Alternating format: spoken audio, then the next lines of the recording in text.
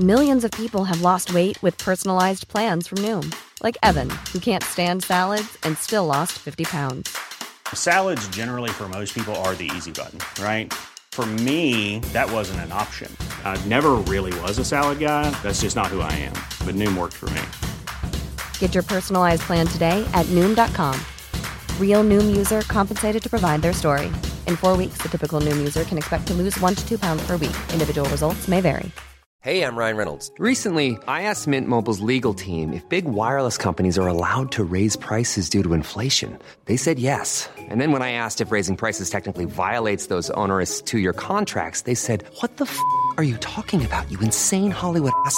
So to recap, we're cutting the price of Mint Unlimited from $30 a month to just $15 a month. Give it a try at mintmobile.com/switch. $45 up front for 3 months plus taxes and fees. Promo rate for new customers for limited time. Unlimited more than 40 gigabytes per month. Slows full terms at mintmobile.com. Hey, it's Ryan Reynolds, and I'm here with Keith, co-star of my upcoming film, If, only in theaters May 17th. Do you want to tell people the big news? All right, I'll do it. Sign up now and you'll get unlimited for $15 a month and 6 months of Paramount Plus Essential Plan on us. mintmobile.com/switch. Upfront payment of $45 equivalent to $15 per month. Unlimited over 40 gigabytes per month. Face lower speeds. Videos at 480p. Active Mint customers by 531.24 get 6 months of Paramount Plus Essential Plan. Auto renews after 6 months. Offer ends May 31st, 2024. Separate Paramount Plus registration required. Terms and conditions apply if rated PG.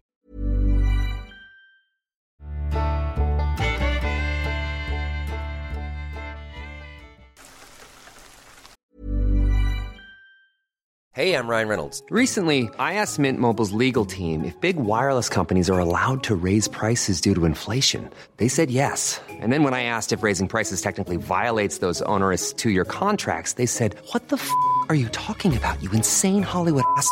So to recap, we're cutting the price of Mint Unlimited from $30 a month to just $15 a month. Give it a try at mintmobile.com/switch. $45 up front for 3 months plus taxes and fees. Promo rate for new customers for limited time. Unlimited more than 40 gigabytes per month. Slows full terms at mintmobile.com. I'm Sandra, and I'm just the professional your small business was looking for. But you didn't hire me because you didn't use LinkedIn Jobs. LinkedIn has professionals you can't find anywhere else, including those who aren't actively looking for a new job, but might be open to the perfect role, like me. In a given month, over 70% of LinkedIn users don't visit other leading job sites. So if you're not looking on LinkedIn, you'll miss out on great candidates like Sandra. Start hiring professionals like a professional. Post your free job on linkedin.com/achieve today. I've been a ranger for well over 30 years. At some point, they decided that they would take some of the workload off my feet and let me do most of my work at the visitor center, which is about a third of the way into the natural reserve. My body appreciates their consideration for the condition that I'm in, but my mental health doesn't. Keeping on the move and always on patrol was my way of coping with things. Working out of the visitor center gave me more time to think, and that's not necessarily a healthy thing. Suffice to say, I'm divorced and my kids, well, they don't want to talk to me. All while I'm facing my twilight years all by myself. I'm not trying to draw attention here. Those will be necessary details in just a few short seconds. They forced me to take coffee breaks if I had to go too hard for too long. I was taking one such compulsory coffee break on one of the outdoor wooden park benches completely by myself. People don't come to the park to look around the visitor center anymore. Besides the brochures of park information, the only thing the park has to offer is the same 4 or 5 fun facts, and they've been hanging out for a long time. In fact, everybody has seen them. Nobody wants to see them again. I was quickly yanked out of my thoughts when I heard a voice that I hadn't heard for over 15 years, but recognized it instantly. It was the voice of my ex-wife, and she was calling my name. My brain was trying to come up with a rational explanation as to why I was hearing this. And then I heard my daughter's voice come out to me also, except she didn't sound like the 43-year-old woman that she had grown into. Instead, she sounded exactly the way she did when she was around 9 years old. I was anchored to the park bench for a while, terrified to move, just in case I was having a heart attack or a stroke or experiencing something else that would mess with my mind. Perhaps I was dying. Perhaps this was a practical joke. But who could mimic those voices so well and know my name at the same time? I decided to try a more tactical approach. I would come towards the voices, but I wouldn't answer them. There were long pauses between each call, as if my wife and daughter were waiting for me to answer. But then they would call out again, and it was in those moments that I would pick up on the direction that they were coming from. Unless my ears were lying to me, it sounded like they were coming from the woods that came right up against the physical building of the visitor center. I stepped to the trees quietly, resting when there was silence and walking when I heard the voices. I approached the opening in the trees. They couldn't have been more than 14 feet in diameter. It was also clustered by some low-growing shrubs. I remained hidden as best as possible. It didn't sound like the voices were coming from nearby. They were coming from that very small clearing. I didn't see how it could be possible. If my wife and daughter were there, they'd be visible clearly, unless they were lying down on the shrubbery. So I stared for what felt like forever. But then a shape slowly rose out of the growth, and it appeared to have two large black eyes that were proportionate to its head, the same way the eyes of a fly are proportionate to its head. Everything about it was just a little too long. The neck, the shoulders, the arms. It did not stand up to its full length, just high enough to get a good look around before opening its mouth and speaking with both the voices of my wife and my daughter in one, calling out to me, asking where I was and what was taking so long. Then, without noticing me, it slowly sank back down. I could see its pale, ribbed back bent over and underneath the topmost of the leaves where it did its best to try and stay hidden. I took up my pistol and I shot as many times as I could before I realized that there was a problem. At least 2 good hits landed on its flesh before it sprang up and ran. I don't know if the other 3 or 4 shots hit. Miraculously, I was able to slip back into the center and not have to offer an explanation to anybody important. The older girl there, that works behind the front desk, asked if she had heard something dangerous, and I just told her that I saw some kids setting off fireworks. My ex-wife may be many things, but somebody with the ability, let alone the intelligence, to send some strange, forced monster after me and lure me out with the sound of her voice isn't one of them. After that incident, I've kind of given into the urging of my superiors to spend more time in that area and less time tromping around outside. There are clearly more forces at work in this world that know more about me, and know me better than I know myself, and the less I have to tangle with them, the better. I apologize in advance for my story being so long, but I figured I would give you the unfiltered version.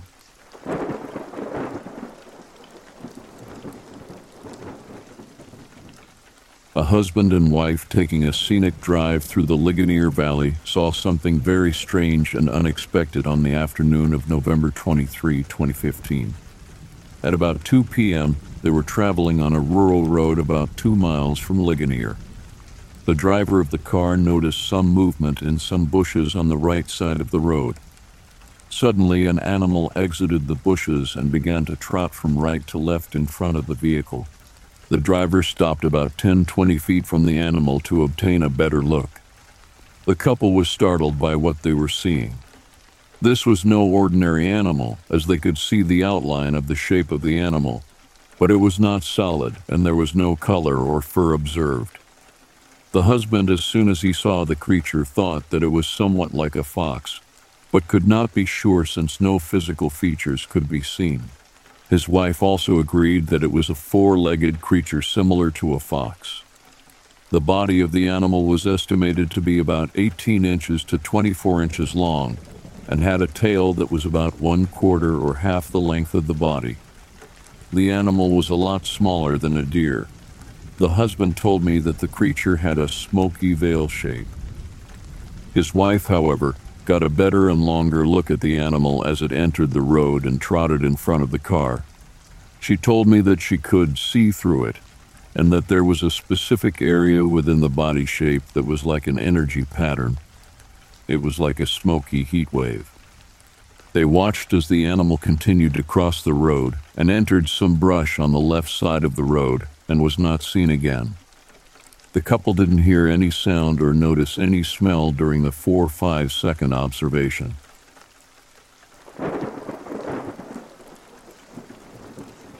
Location is a campground that may or may not be currently accessible. I know it was closed, gated off from the road for quite a while, a good few years ago. Factory Shoals Campground, a good 20 minutes outside of Covington, Georgia. Yes, that's where they filmed The Vampire Diaries. Anyway, Factory Shoals Recreation Area, the campground. I'll say that I've never seen many other people out at this huge park, even on the nicest days, but a friend lives in a subdivision down the road. The area is sporadically rural, if that makes sense.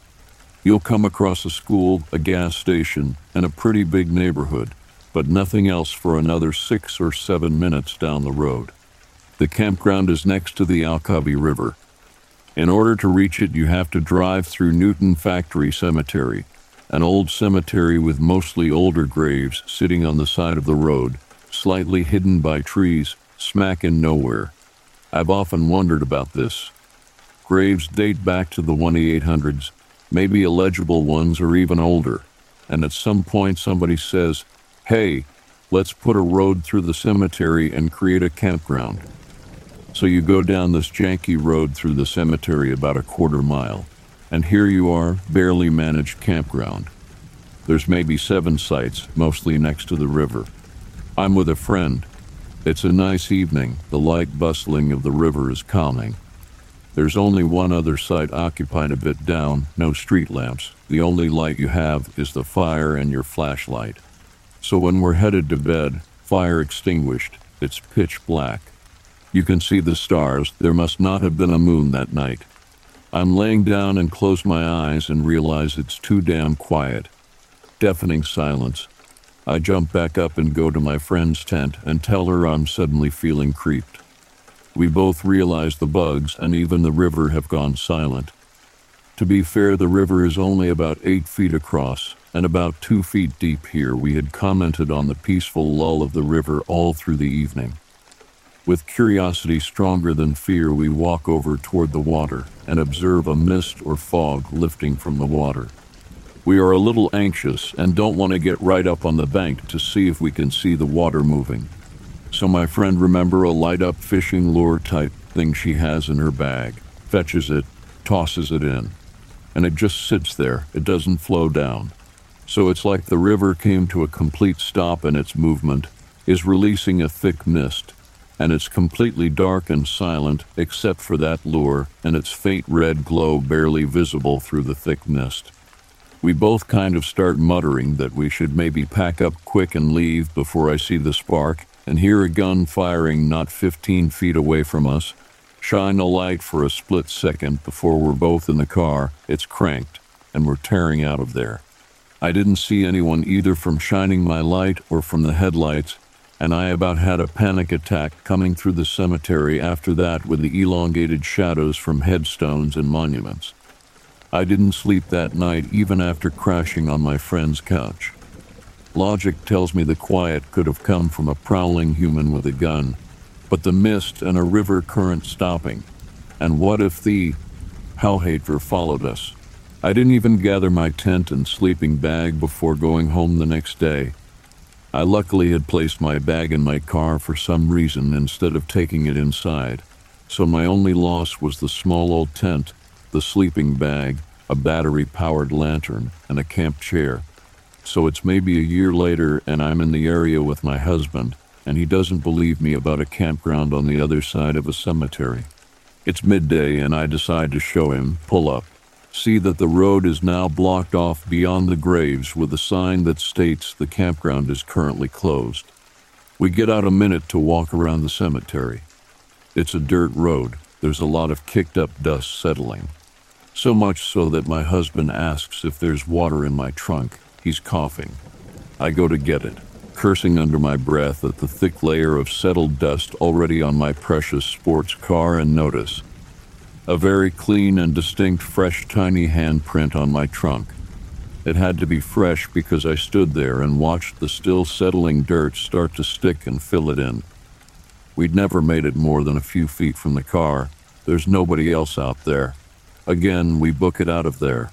I know there's a legend about parking cars on hills in certain areas at night, and you'll find little handprints on the back and your car will have moved. My car didn't move, but those were legit fresh little handprints. I'm not sure if the cemetery brings playful souls, the entire area holds on to some type of energy, or there's just some incredibly sneaky people that hang out in minimally trafficked woods and back roads. I'll reiterate that this is part of a park, a recreational area that has grills and picnic tables about 3 minutes down the road, and I never saw anyone there the few times I visited aside from my friend, husband, or the other tent.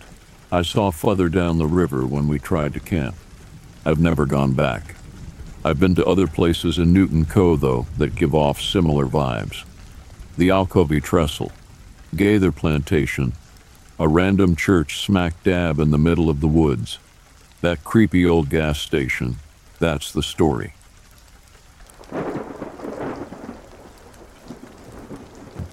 I used to live in Japan, a place that is an enchanting blend of the ancient and the modern. A friend and I decided to take a trip to the mountains, a respite from the bustling city life. This friend of mine was a fellow adventurer, someone who shared my love for nature and the mysteries it held. One evening during our mountain stay, we decided to go for a night walk, a ramble through the unfamiliar terrain under the starlit sky. The mountains were a maze of paths and trails, each leading to something new and unexplored. As we ambled along, we stumbled upon a torii gate, standing alone, its vermilion columns stark against the dark mountainside. But it was a torii gate unlike any other we had seen. Instead of leading to a shrine or temple as they usually do, this one was met with an impassable rock face. It was an enigma, a puzzle that the mountains had thrown our way. Torii gates are symbolic passageways in Shintoism, marking the transition from the profane to the sacred. But what sacredness could a rock face hold? In our shared confusion, we both looked up at the sky, as if seeking answers from the cosmos. And that's when we saw it. A great multicolored light, hovering just above us, close enough to touch yet ethereal in its beauty.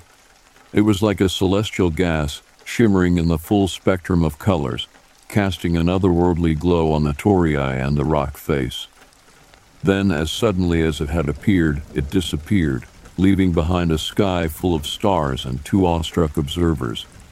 We stood there, staring at the place where the light had been, a sense of something incredibly significant settling over us. We felt changed, though we couldn't pinpoint exactly how. It was a very odd feeling, like we had touched something beyond our comprehension. Neither of us knew what had happened that night, under the shadow of the torii and the glow of the mysterious light.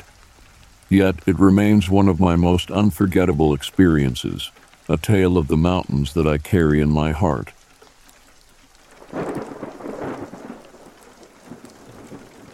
The first time I saw the Leviathan, I felt a cold shiver run down my spine. I'm Agent Walker, a combat diver with the U.S. Coast Guard. I've faced plenty of challenges in the deep sea, but this was something else. The creature was monstrous, its body twisting and turning beneath the surface of the Atlantic, its dark silhouette blotting out the sunlight. It had risen from the depths and was now a threat to the eastern seaboard. Our mission was simple, in theory neutralize the Leviathan and save the coast. But there was more at stake for me. I was forced to confront my own fears, my own demons. You see, I have a past that not many know about, a past shrouded in mystery and filled with creatures of the deep. I've always felt a strange connection with the ocean and its inhabitants, an affinity that was both a blessing and a curse. As our unit prepared for the confrontation, I found myself staring into the Inkai depths, my heart pounding in my chest. I felt a strange kinship with the beast. Just like me, it was a creature of the deep, brought to the surface against its will, feared and misunderstood. The plan was daring. We had to get close enough to the Leviathan to inject it with a powerful sedative, allowing us to steer it back into the deep ocean where it belonged. The task fell to me, the combat diver. I was to swim up to the creature, avoid its wrath, and complete the mission. As I plunged into the cold water, my past flashed before my eyes. The memories, the fears, the secrets, they all came crashing down. But I pushed them aside, focused on the task at hand. I swam towards the Leviathan, my heart hammering in my chest. The creature was even more magnificent up close. Its body was covered in ancient scars, a testament to a long life spent in the ocean's depths. Its eyes were filled with a strange intelligence, a silent plea. I could feel its confusion, its fear. It was not the monster we made it out to be. It was just lost, scared.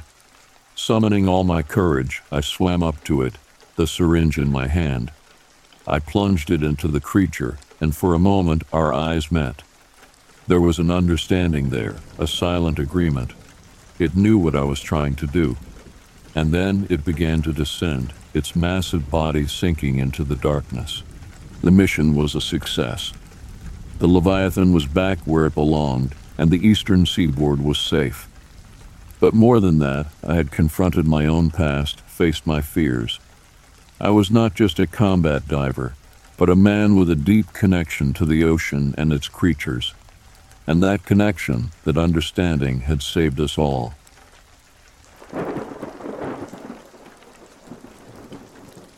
We were just doing our usual training exercise. I'm Sergeant Thompson, part of a National Guard unit running routine maneuvers in a heavily forested area near a small, secluded town. We were only supposed to be there for a few days, but those few days turned into something I'll never forget. Our first clue something was off was when we found the bodies. They were mauled, torn apart in ways that no normal animal could manage. The townsfolk were terrified, and we quickly found ourselves taking on a role we'd never anticipated. Protectors against something far from routine. The local sheriff told us about the legends, about creatures that roamed the woods when the moon was full. Werewolves, he said, half joking, half believing. We laughed it off at first. But then, as night fell and the full moon rose, we heard the howls.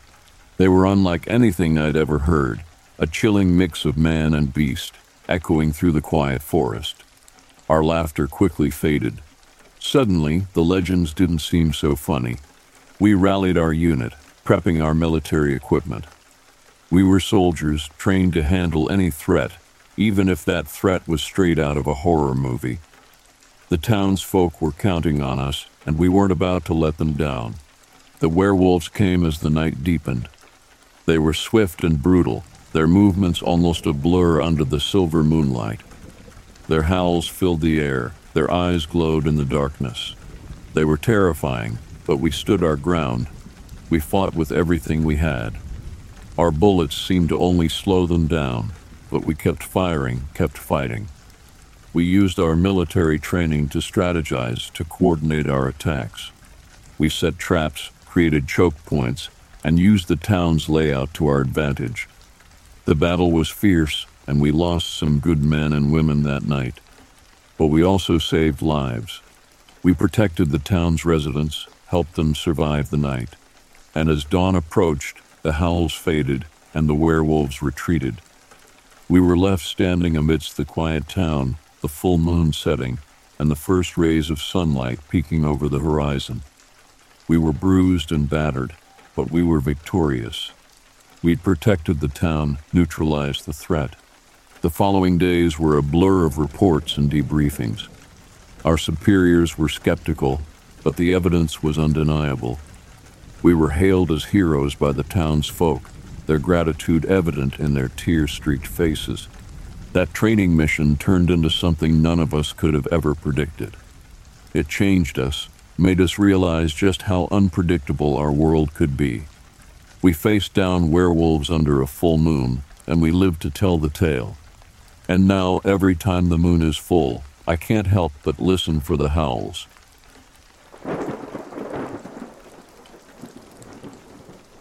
There's a certain charm to living in the desert boonies, a charm that's often lost on those who've never experienced the vast emptiness, the silence, and the solitude it offers.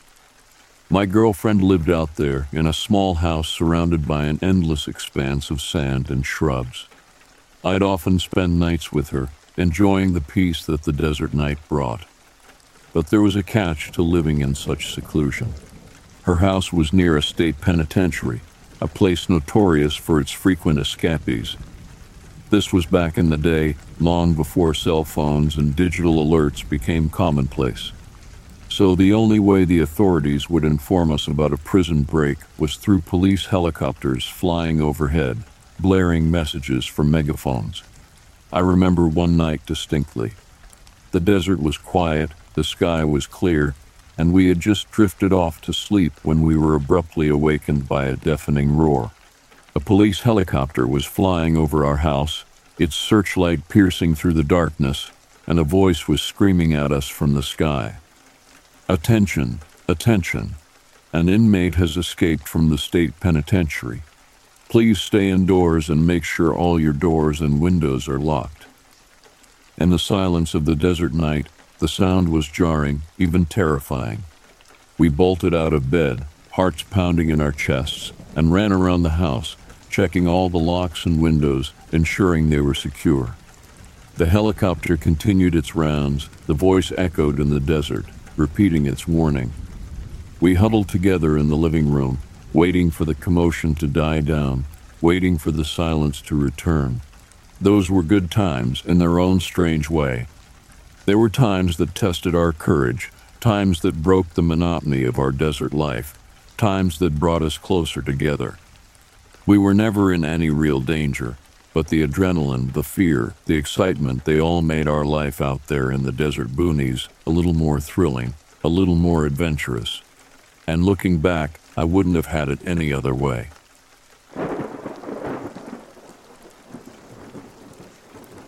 In 1999, I was 7 years old, playing in the woods with my friend Charlotte.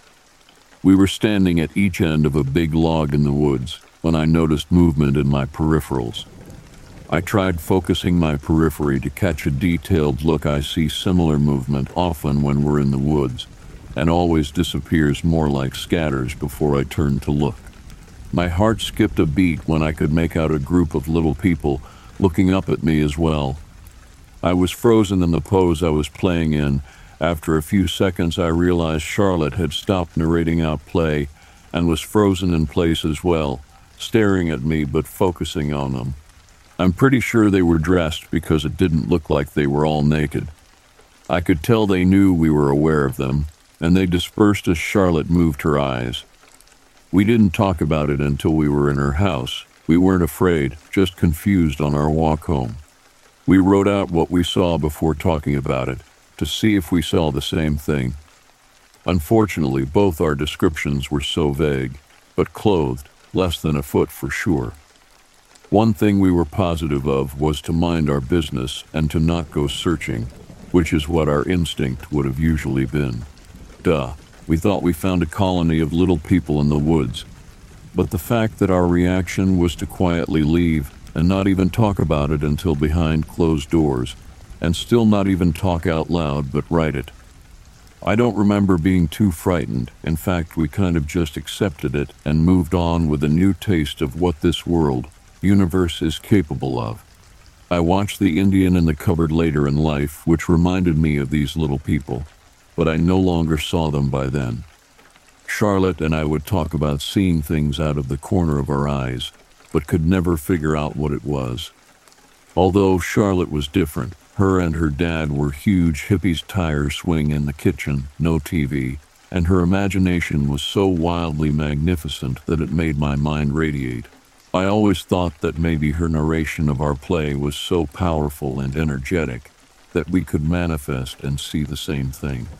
Little people were never playing any parts in either of our imaginations. In fact, when we both confirmed what each other saw, we were kind of in awe that we've never even dreamt of tiny people on this universe.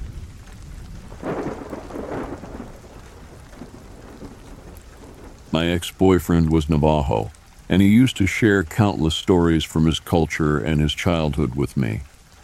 One in particular still sends shivers down my spine. When he was a kid, He and his sister loved to play in the dense woodland that bordered their house. They were inseparable, always lost in some grand adventure, a world of their own making. But one day, something strange happened that abruptly ended their woodland escapades. They were deep in their usual game when an eerie feeling washed over them. The woods, usually teeming with sounds of life, fell eerily silent. It was as if the forest itself was holding its breath. Something felt off, but they couldn't quite put their fingers on it. Rattled, they decided to cut their playtime short and rushed home. Their concern was evident, and it didn't go unnoticed by their parents, who decided to seek the counsel of a respected medicine man in their community. The medicine man listened to their story, his face growing more serious as they explained what had happened. When they finished, he nodded sagely and told them, "Little people have been watching you as you played. The woods are their home, and you have intruded on their space. It's best not to play over there anymore." The term he used to describe these beings was something like "Djinni men," a phrase that always seemed to catch in my ex's throat as he said it. His eyes filled with the memory of that day. I've tried to find more information about these Djinni men, but my efforts have proved fruitless. Still, the story has stayed with me, a reminder of the unseen world that could very well exist just beyond our perception, right there in the untouched corners of the forest.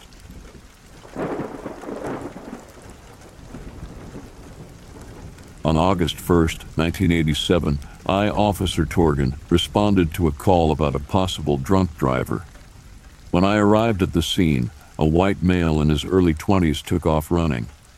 The incident occurred around 1 a.m. along Highway 44 near Ellington, Missouri. I requested backup and began searching the area, but I couldn't find any footprints or tire tracks that the suspect might have left behind. I remember thinking, this is one of the strangest things I've ever put in a report. I returned to my patrol vehicle when suddenly I heard a high-pitched humming sound.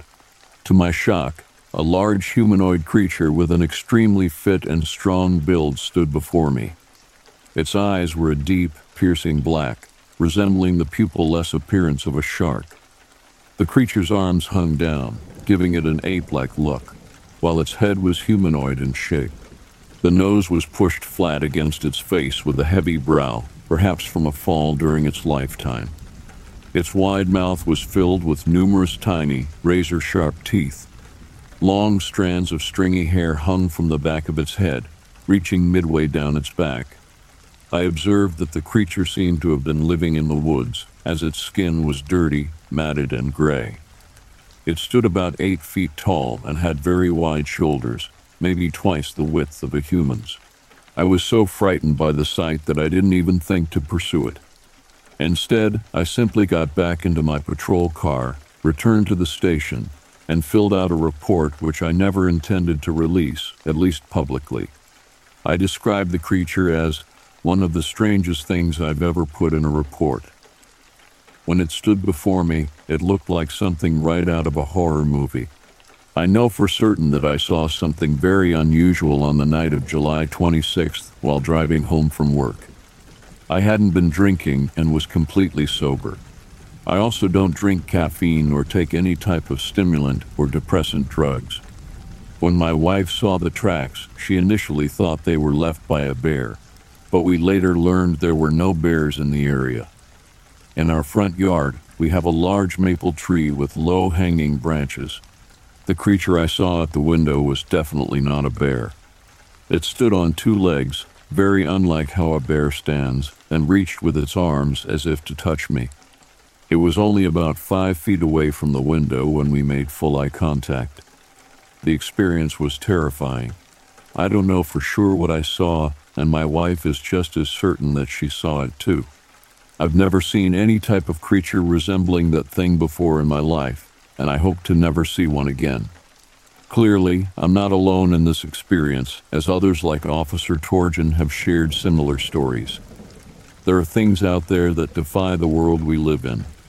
Maybe shows like X-Files and Twilight Zone had it right.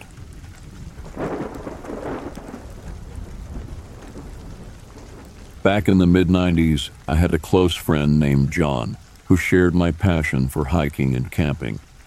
One weekend, John and his wife, Emily, decided to hike to Indian Prairie Lake to camp and fish for a couple of days. I was unable to join them due to a prior engagement, but they promised to share their adventure with me upon their return. When they came back, their faces were pale and their hands trembled as they recounted their experience. They told me that the area around the lake had been unusually quiet and still, and they couldn't shake the eerie feeling of being watched. As John waded into the lake to cast his fishing line, their normally aggressive dog, Bear, followed him, whining and trying to wrap himself around John's legs. They felt so spooked that they decided to leave after only a short time. A few weeks later, their high school-aged son, Jake, and his friends decided to camp at the same lake. They, too, experienced the same sense of unease, and once again, Bear freaked out, this time retreating to the safety of their tent and refusing to come out. Despite the unsettling atmosphere, the boys were determined to stay the night. As darkness fell, they were harassed by something that screamed in the night. They also heard the sound of something being thrown at them. Terrified, they broke camp and left in the wee hours of the morning. I couldn't help but feel intrigued and concerned about the strange occurrences at Indian Prairie Lake. As a former Navy SEAL, my friend Randy was always up for a challenge, so I told him about the mysterious happenings and asked if he wanted to investigate with me. Without hesitation, he agreed. We arrived at the lake, determined to uncover the truth behind the unsettling events. The air was heavy with silence, and we couldn't shake the feeling that we were being watched. We set up camp and waited, Bear lying nervously at our feet. As night fell, we took turns keeping watch. It wasn't long before we heard the same blood-curdling scream that John's son and his friends had described. Randy and I grabbed our flashlights and ventured out into the darkness, Bear reluctantly following behind. We searched the area, but found no signs of what could have produced the scream. However, as we returned to our campsite, we noticed large, unusual footprints near the edge of the lake. They were unlike anything we had ever seen. We continued our investigation the following day, discovering more footprints and what appeared to be evidence of something large moving through the underbrush. As a Navy SEAL, Randy was skilled in tracking, and he was baffled by what he saw. Despite our best efforts, we were unable to determine the source of the strange happenings at Indian Prairie Lake. To this day, the mystery remains unsolved. Years later, I heard that Jake had joined the Marines and was stationed in the Middle East. I often wonder if he still thinks about that eerie night at Indian Prairie Lake and the unknown force that had driven him and his friends away in fear.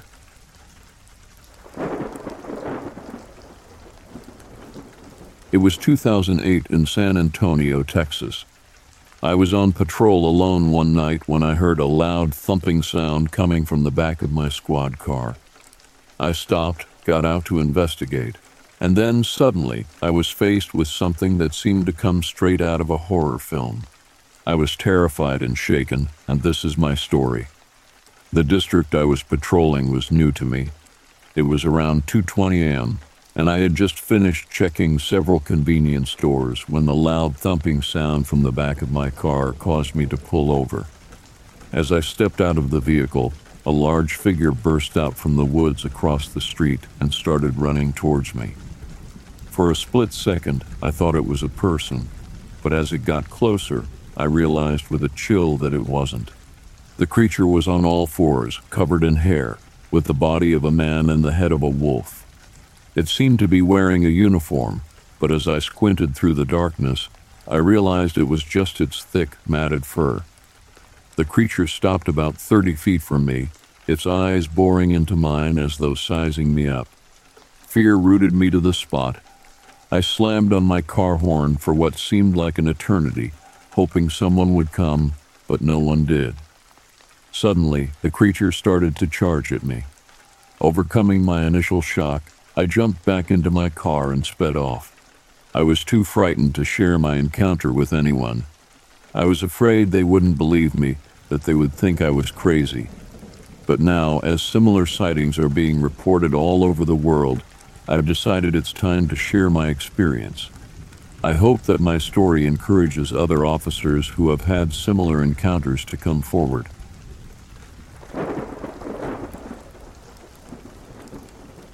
This happened ages ago when I was 21.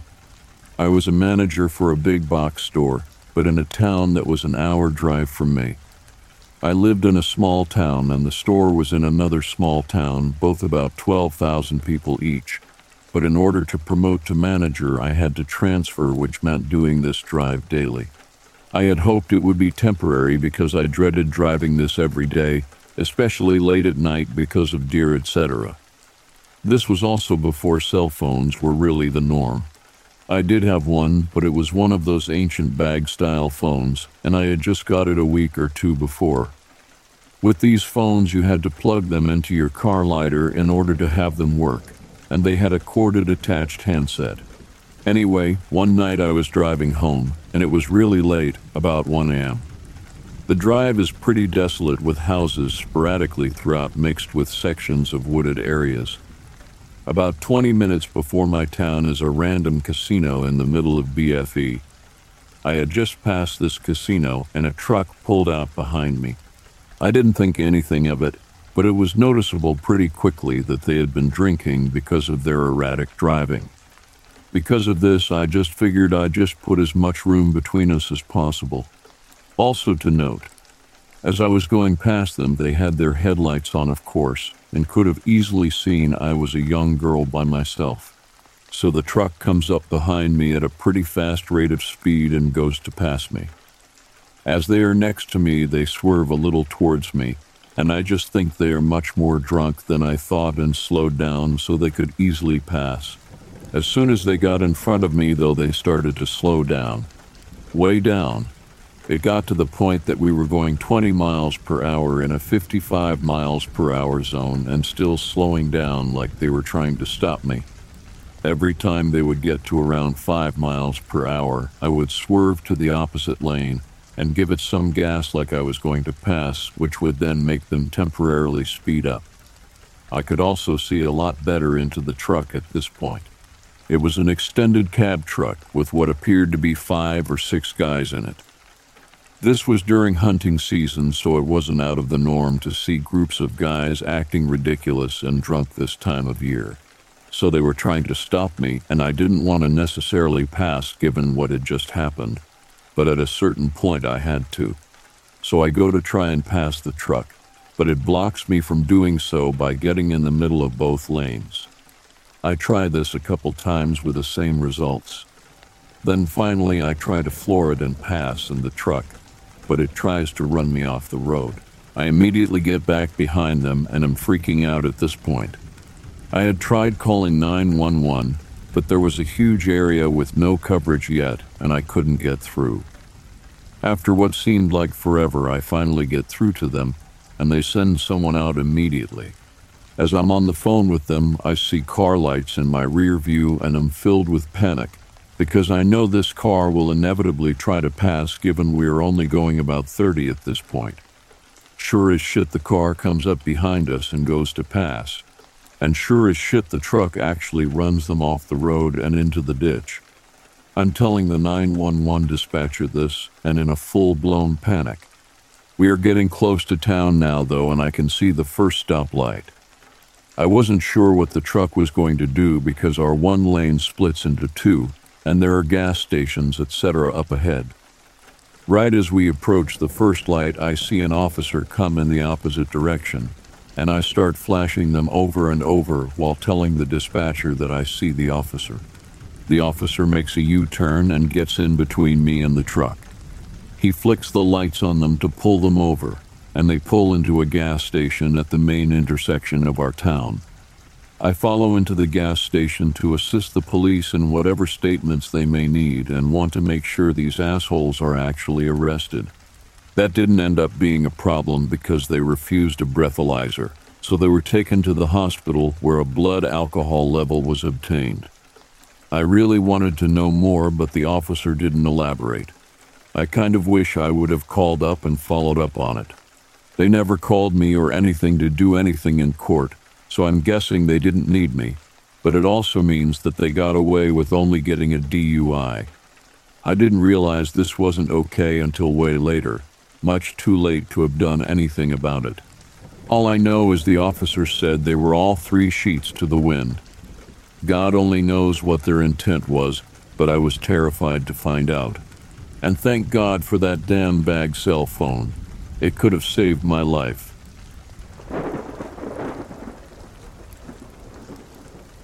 My ex-wife and I saw in plain sight a female cross the road in front of our car. We had to stop very quickly or we would hit her. This happened at around 9:30 p.m. We went back there the next morning and found where 2-3 had been standing watching traffic to cross the road. From 20 through 2004, I heard many different calls from my bedroom from various times. The oddest at 9:30 a.m. This was the loudest call I had heard, and it sounded like it was lost or looking for a younger one that was lost. I have never heard a creature with such a lung capacity. The volume was incredible, and that was in broad daylight about half-mile from my home. It woke me up immediately, and I knew right away what it was. I have excellent audio tape recordings that I recorded as I heard them through a magnified microphone. Many times I had walked in the woods by the house, and I felt the presence of them around me. I also found many footprints and the largest pile of feces that I had ever seen, and my dog was very leery of that.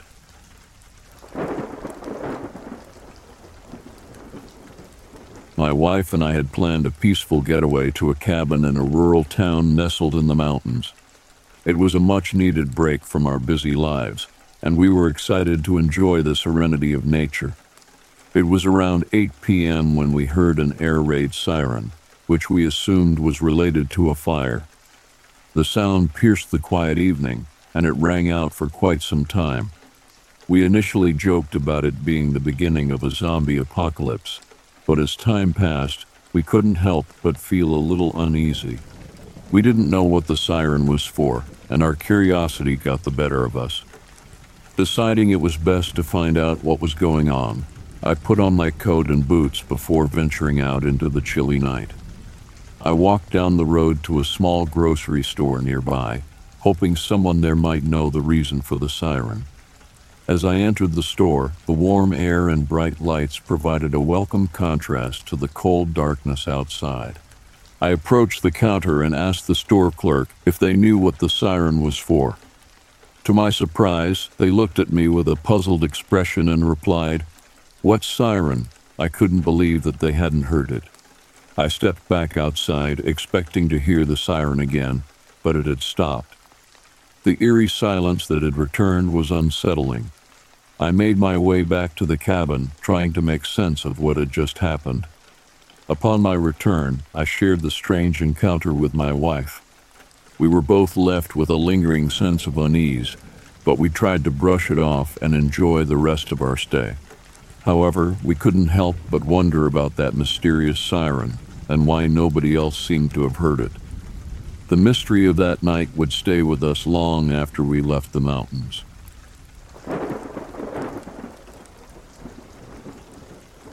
A few years back, I had this really creepy experience with an older co-worker of mine that still kind of shakes me to this day. It happened at this place that I'd been working at for a couple of years at that point.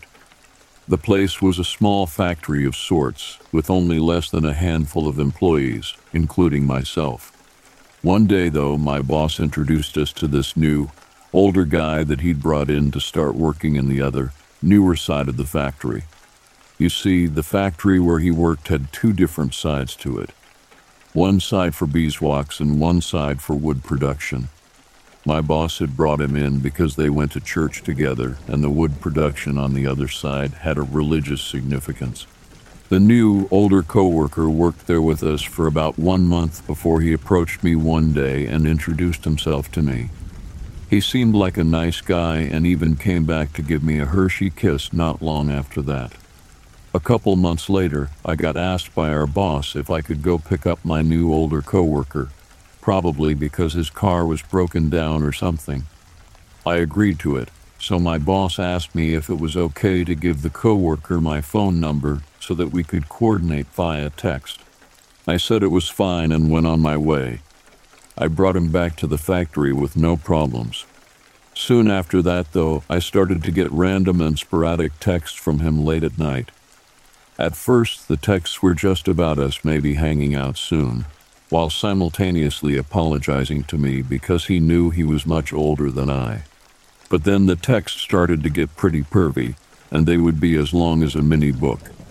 The texts were just long, misspelled random, pervy compilations.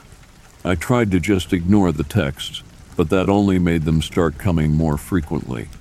In the midst of all this one day, my roommates were scrounging for a ride to a casino only a few miles from our house.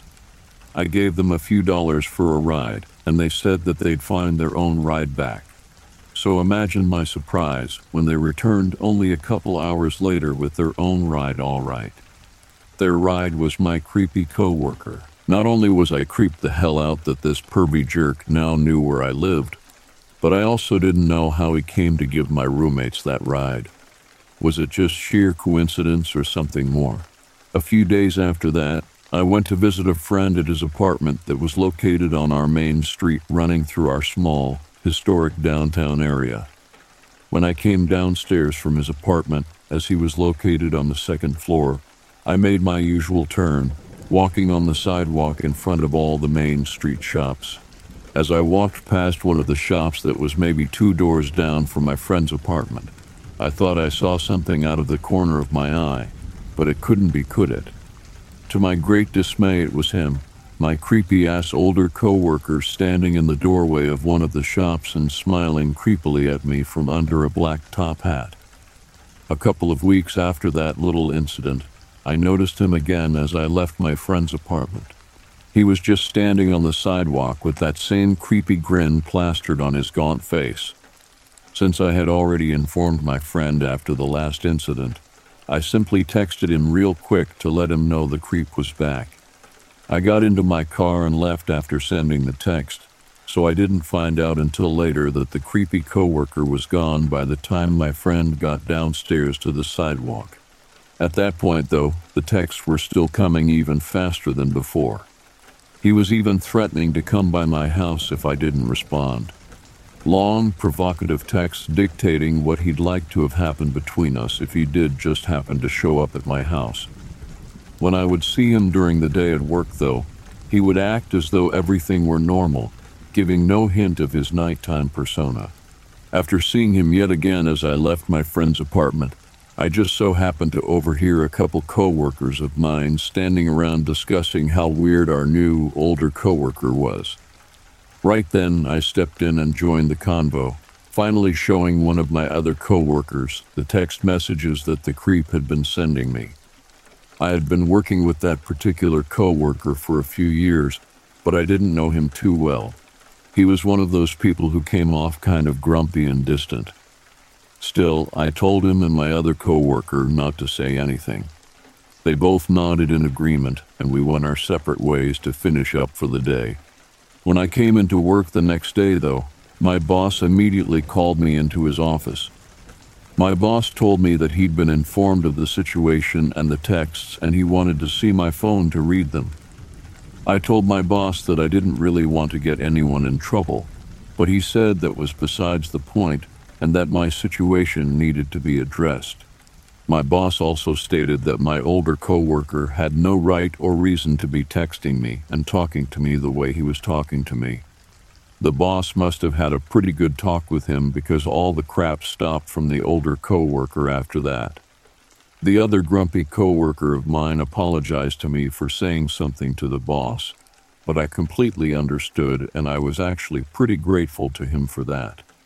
I should have been the one to take the initiative to talk to the boss about it, but I was just too chicken. Fortunately, though, that situation seemed to work out for all involved, because life went on as usual and everyone involved acted as though nothing had ever happened. Well, I can't really say that because that situation actually caused the grumpy coworker and I to talk more, and we started dating. We were together for about 3 years, and then we got married.